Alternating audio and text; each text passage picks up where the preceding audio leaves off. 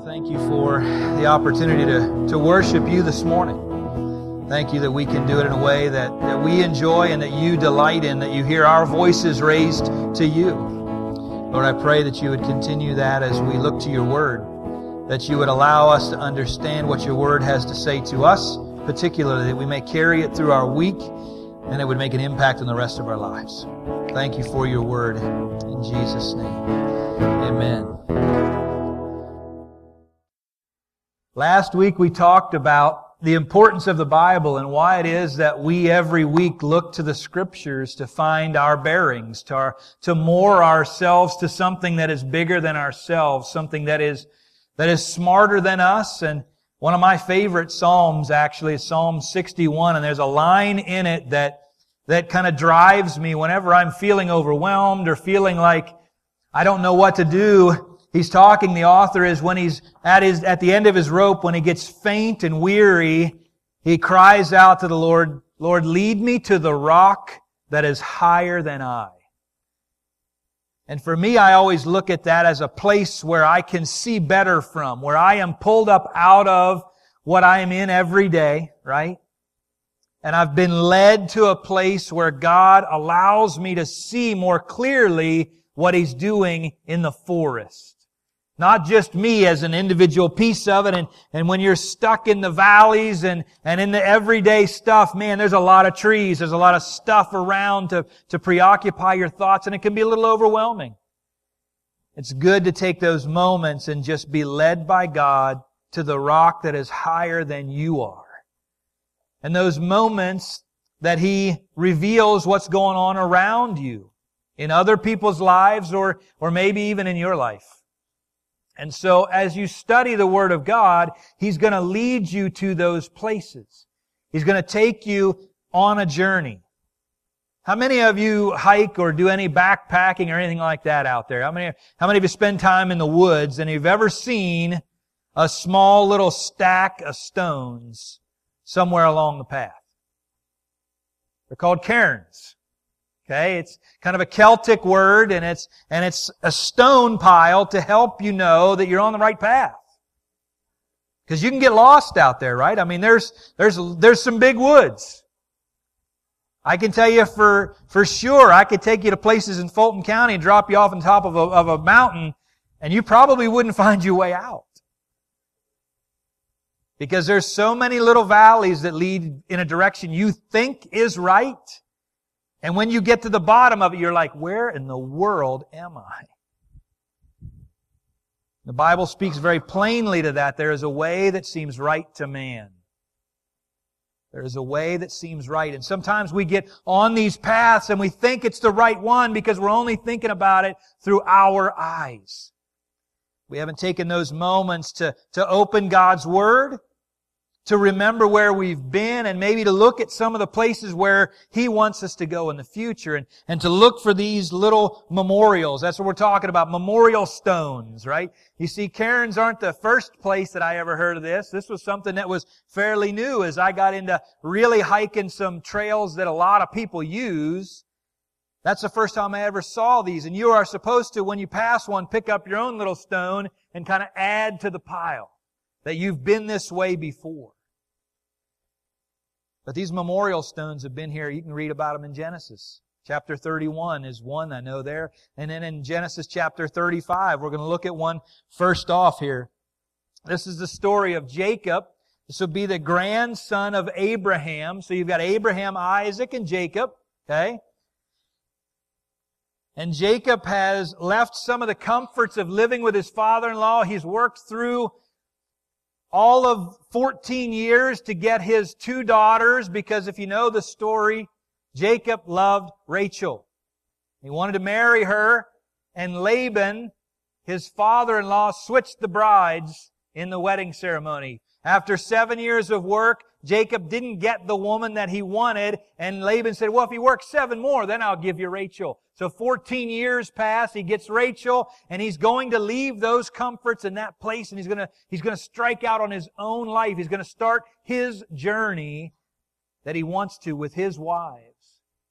And he leaves, and he has all of these sheep, and he has all of his livestock and all of their provisions, and he leaves, and And he gets to a place where his father Laban has pursued him because he thinks he's stolen from him. You have to read the whole story as it plays out, but Laban finally at the end says, I'm going to bless you, I'm going to let you go and take my 2 daughters, and I want you to just go on your way. And as they have this conversation here in Genesis chapter 5, this is the way it goes in 9 through 15.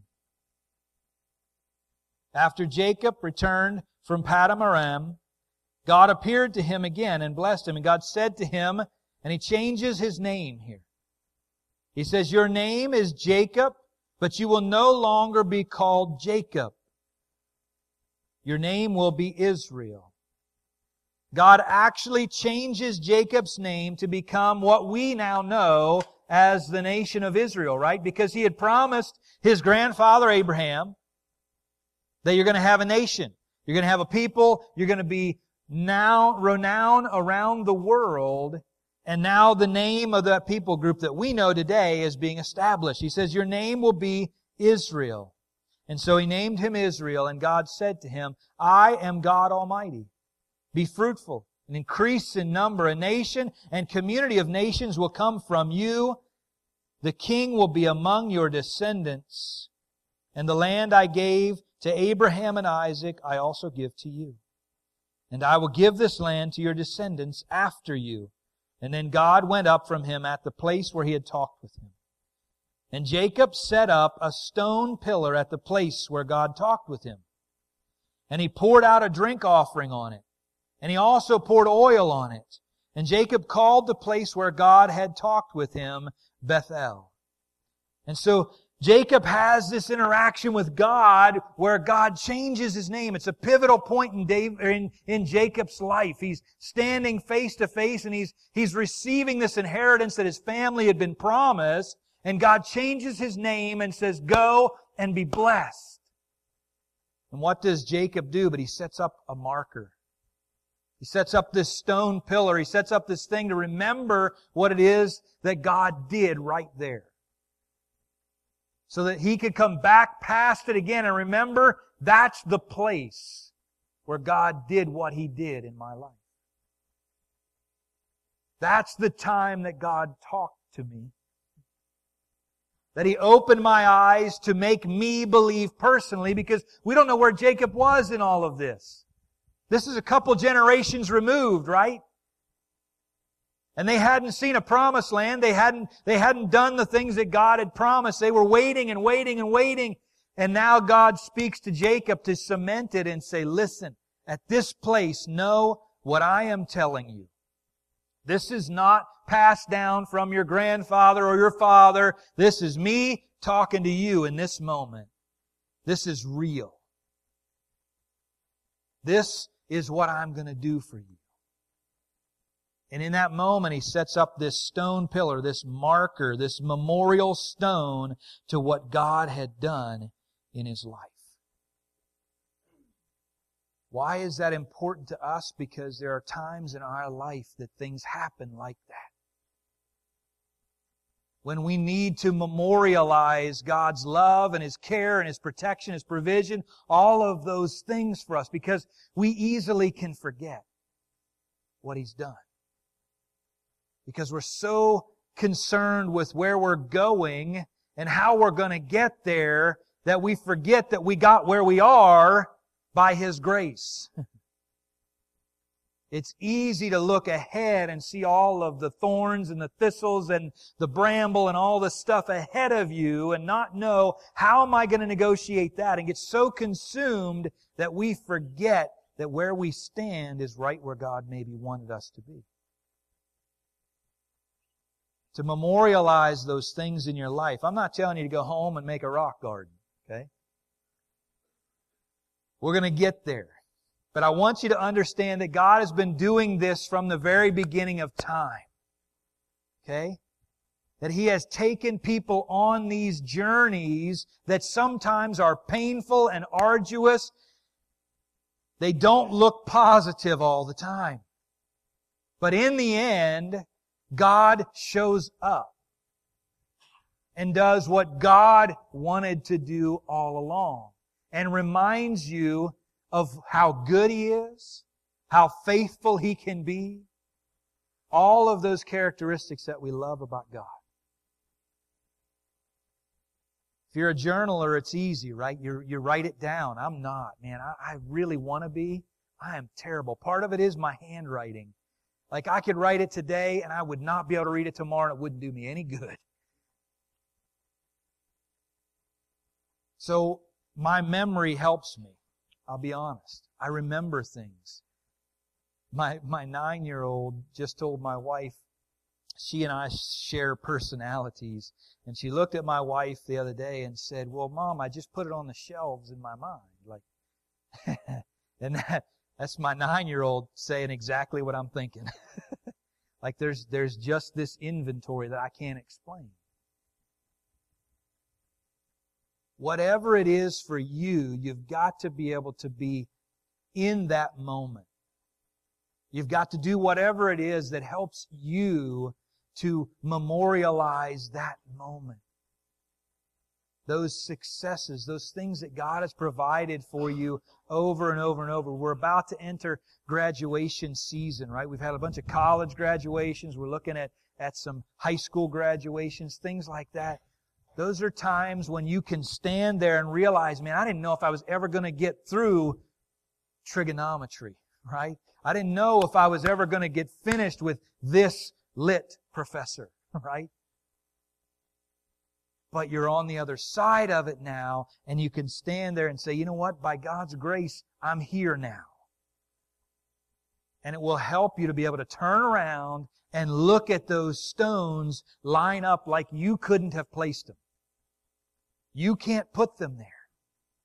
If you're sincerely following the Lord's will, you can't place them where they need to be. You need to look to His Word. You need to embrace it, allow it to become part of you, to surrender your will to Him, and to follow in earnest where He's going to lead. It's not easy to enjoy the journey all the time, right? It's painful. If you do any hiking or anything like that, it can be strenuous. There can be places where you think, man, I could have sworn this was only 4 miles, and I think I've gone 8. Especially here in Pennsylvania, when you're doing up and down and up and down, and you're all over the place. Then all of a sudden you see a little mile marker, right? You're like, got it. They missed one in between, and I did go 2 miles instead of 1. And you feel so much better when you see that little reminder that you're on the right path, and maybe you're further along it than you realize. This happens a lot of times. I want to give you another one. That one was a reaffirmation of a commitment to the descendants of Abraham, and here's another one in Joshua. So Joshua is standing at the Jordan River. He's about to enter the Promised Land. He's led them. They've been in the desert for generations, folks, okay? Understand that they lived in the desert for generations. Led by a pillar of fire by night, a cloud of smoke in the day, all of those things, the manna and the quail and all of those things that you read about, all of that stuff has happened, and now Moses is not allowed to enter. He has to stand on a rock, ironically, that is higher than he, and he gets to look across and see the Promised Land, but Joshua is going to be the one to enter it. And Joshua crosses the Jordan by a miraculous event where the Jordan River is parted, which there's some pretty cool scientific ways that can happen too if you ever study it. It's pretty neat. Just a sidelight, I'm a nerd. So, in Joshua chapter 4, verses 1 through 3, they're about to cross the Jordan. They have parted it. It is parted in front of them, and they're walking across, and Joshua turns around. When the whole nation had finished crossing the Jordan, the Lord said to Joshua, "Choose 12 men from among the people, one from each tribe, and tell them to take up 12 stones from the middle of the Jordan, from right where the priests are standing, and carry them over with you and put them at the place where you stay that night. So Joshua has this odd request. Hey guys, stop, go back. You, and pick up a stone in the middle of the river and just carry it with you, because that's what you feel like doing when you're hiking, right? Pick up a rock and carry it and just lay it beside you for the night. A little later in the chapter, Joshua chapter 4, verses 19 through 24, on the 10th day of the first month, the people went up from the Jordan and camped at Gilgal on the eastern border of Jericho. And Joshua set up at Gilgal the 12 stones that he had taken out of the Jordan. And here he said to the Israelites, in the future, when your descendants ask their parents, what do these stones mean? Tell them, Israel crossed the Jordan on dry ground. For the Lord your God dried up the Jordan before you until you had crossed over. And the Lord your God did to the Jordan what He had done to the Red Sea when He dried it up before us until we crossed over. He did this so that all the peoples of the earth might know that the hand of the Lord is powerful, and so that you might always fear the Lord your God. A pile of 12 rocks sitting somewhere along the Jordan River, so that whenever the families and the descendants of your group come by, you can say, oh yeah, that's where God parted the Jordan and we walked across. Those are from the middle of the river.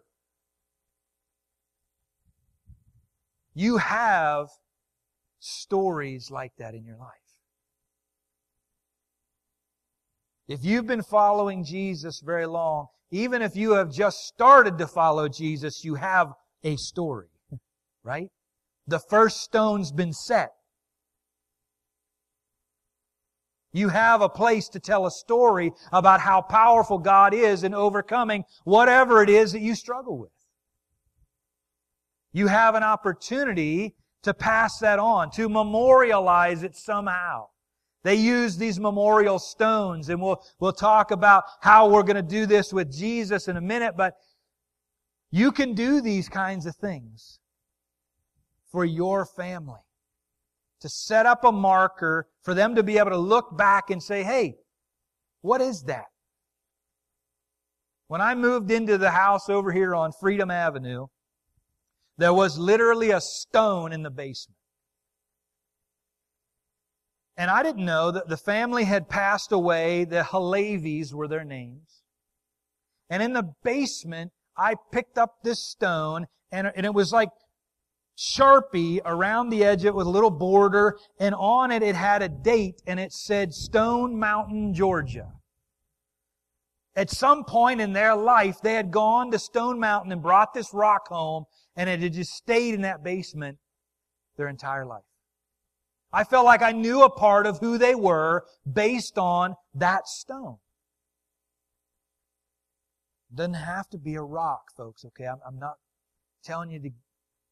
But whatever that you do, whether it's pictures, I tell you what, Google Photos, I'm stunned. I put things in and they show up on my phone, my iPad, they're dated, they got locations. My entire Israel trip is documented where I was at. I didn't put any information in. So that's awesome and scary at the same time, right? But every picture you take, whatever it is, you're making a memory for somebody to follow the path that God has put you on. This is just one way that we do it. We have an opportunity to create these memorials in our life, to do something, to leave it behind, so that when the generation behind us gets discouraged, thinks they can't get through it, they can go, you know what? That's not true, because look at where my family's been. And look at where we are now. I know my God is faithful because I'm here.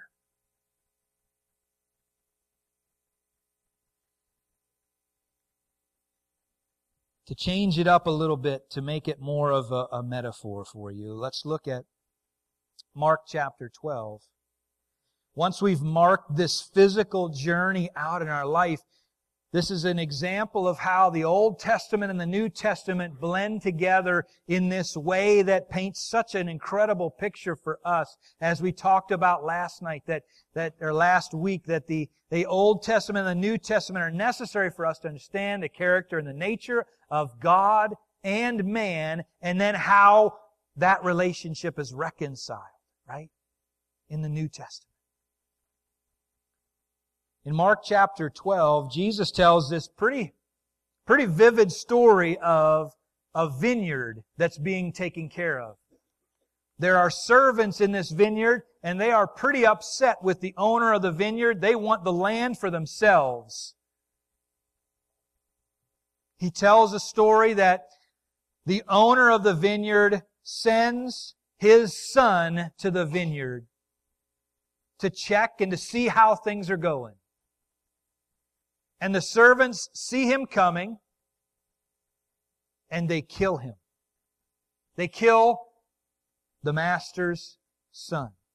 Jesus is telling this parable about who? About himself, right?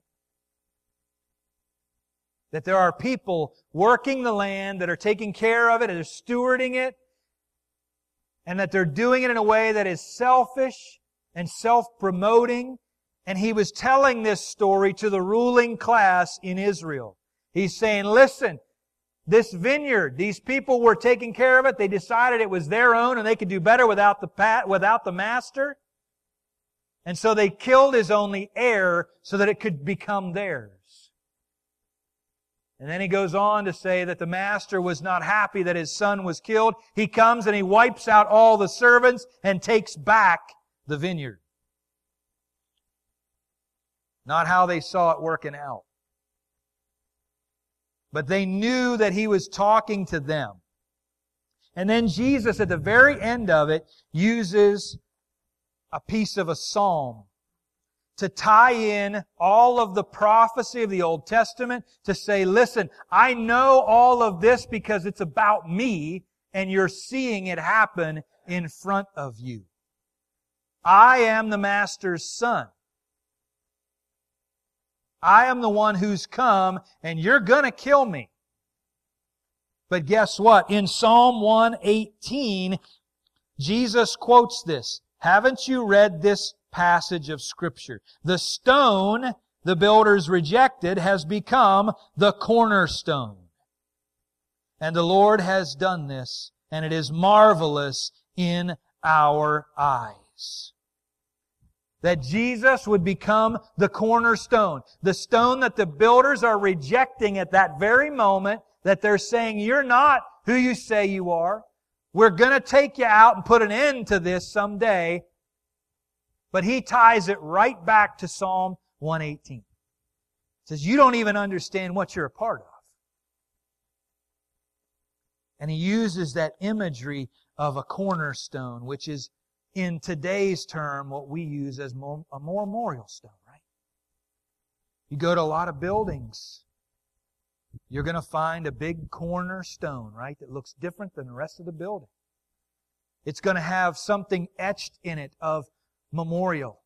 It's going to tell you maybe when the building was built or when it was rebuilt because of another incident, or it's going to tell you something about the building. And it's a foundational piece because the cornerstone sets up that foundation. It's the rock, right? It's the chief cornerstone of a building, of what God is doing in that particular spot. That's what Jesus was.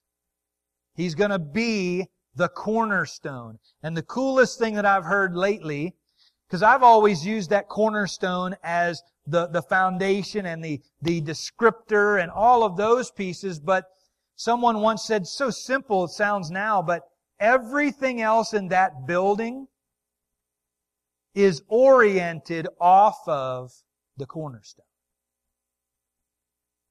Think about that. Wherever you set that cornerstone, whatever direction you set it, everything else is going to take its bearing off of that. And if you start to get off with the cornerstone, it's not going to be a very secure spot, right? You have to continually orient yourself to that stone. It matters what you do with Jesus. And then it matters what you do with your life events as they orient to Jesus.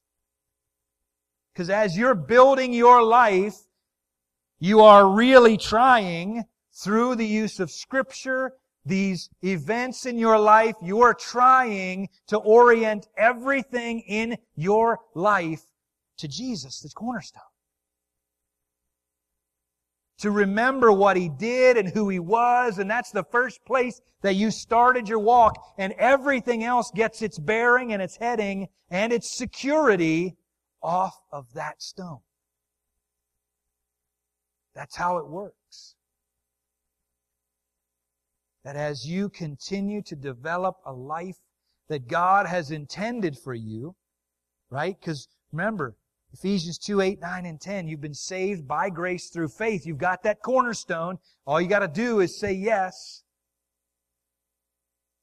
That you are God's workmanship, created in Christ Jesus to do good works prepared in advance for you to do.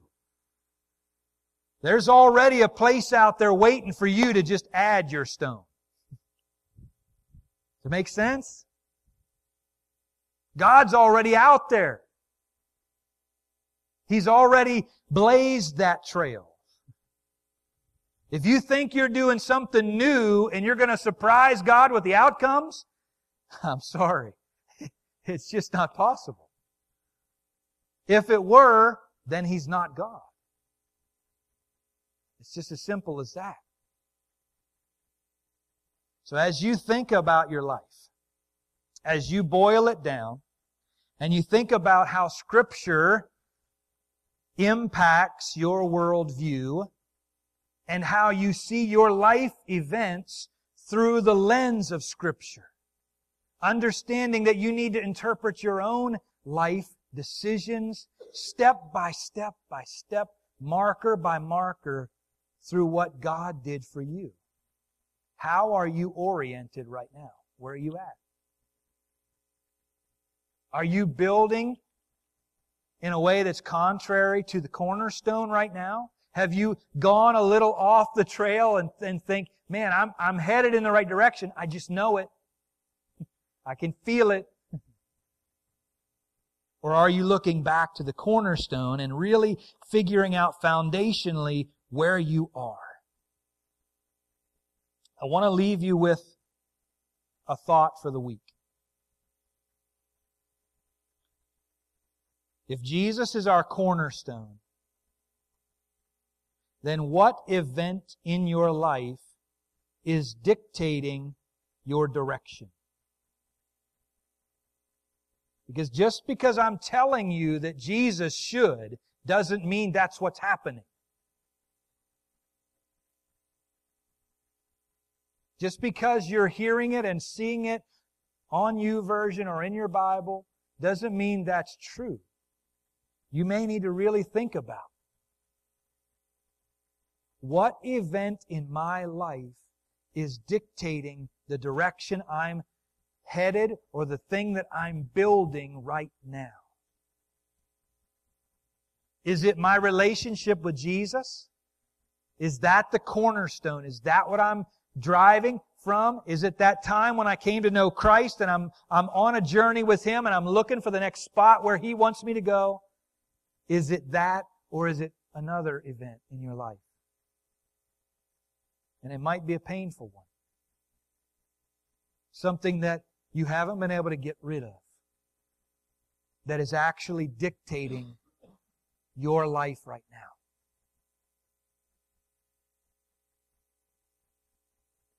I can't answer that question for you. The only way that'll happen is for you to get alone with God in His Word, to take some time to allow Him to lead you to the rock that is higher than I. To take you to a place of some clarity that you can see what it is that He's doing in your life. That He wants to see done in your life. That He wants to see done in the generations that follow you, right? Abraham, Isaac, Jacob, all the way down to Joshua and to us today. We see it. We can read about it from Genesis to Revelation. We can follow the thread that allows us to be part of the story God is writing. We can also allow other situations, our own desires, to stop what it is that God wants us to do, to lead us in a direction that is contrary to where He wants to take us. So what event in your life is dictating your direction? Is it possible that you have misidentified its purpose? Is it possible that that event has been misidentified in your mind? That is what is defining you instead of what Jesus has done to overcome it or get rid of it?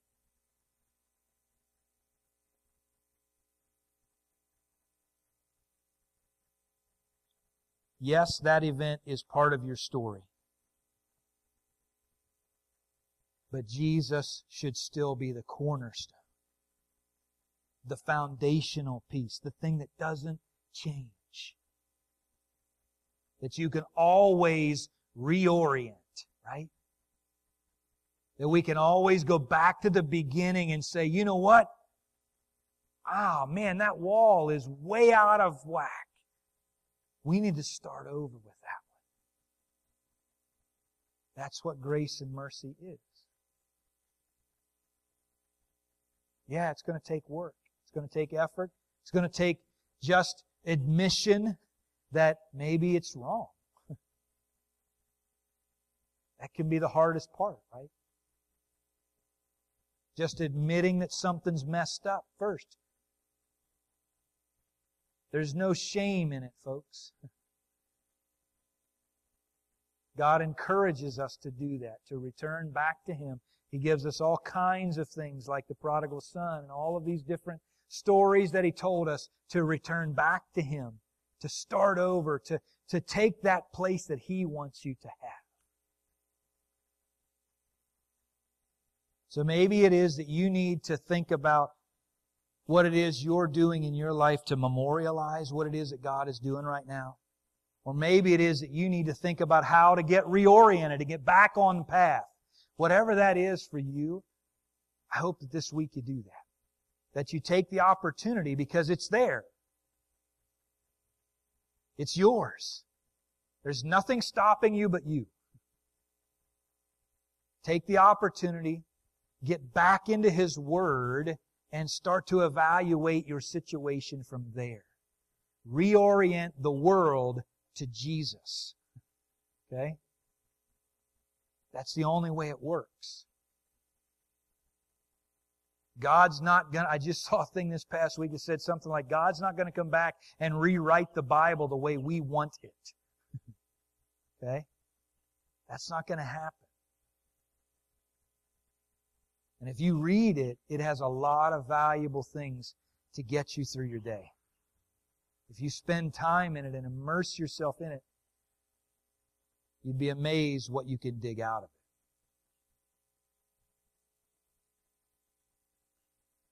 Father, thank You for Your Word. Lord, thank You for what it is that You're doing in the hearts and minds of folks. And Lord, I thank You for where we are today. Even as I think back over the life of the church and some of the painful things that have gone on and some of the ways in which it had happened. And Lord, I pray that You would continue to work in and through us as a body, that we would wholeheartedly throw ourselves into Your purposes. Thank You, Father, for allowing us to be able to reorient and to continue to stay faithful and true to what it is that You've given us. Lord, I pray that You would give us an opportunity to do that this week, that we would take time, that we would look to You for some guidance, that we would also maybe just take some time, if we need, to turn around and look at where we came from. All that You've done in our lives to get us to where we are, and to be so thankful that You're here too. That You're here surrounding us and encouraging us to pursue more and better relationships with You and with others. Lord, thanks for that opportunity. In Jesus' name.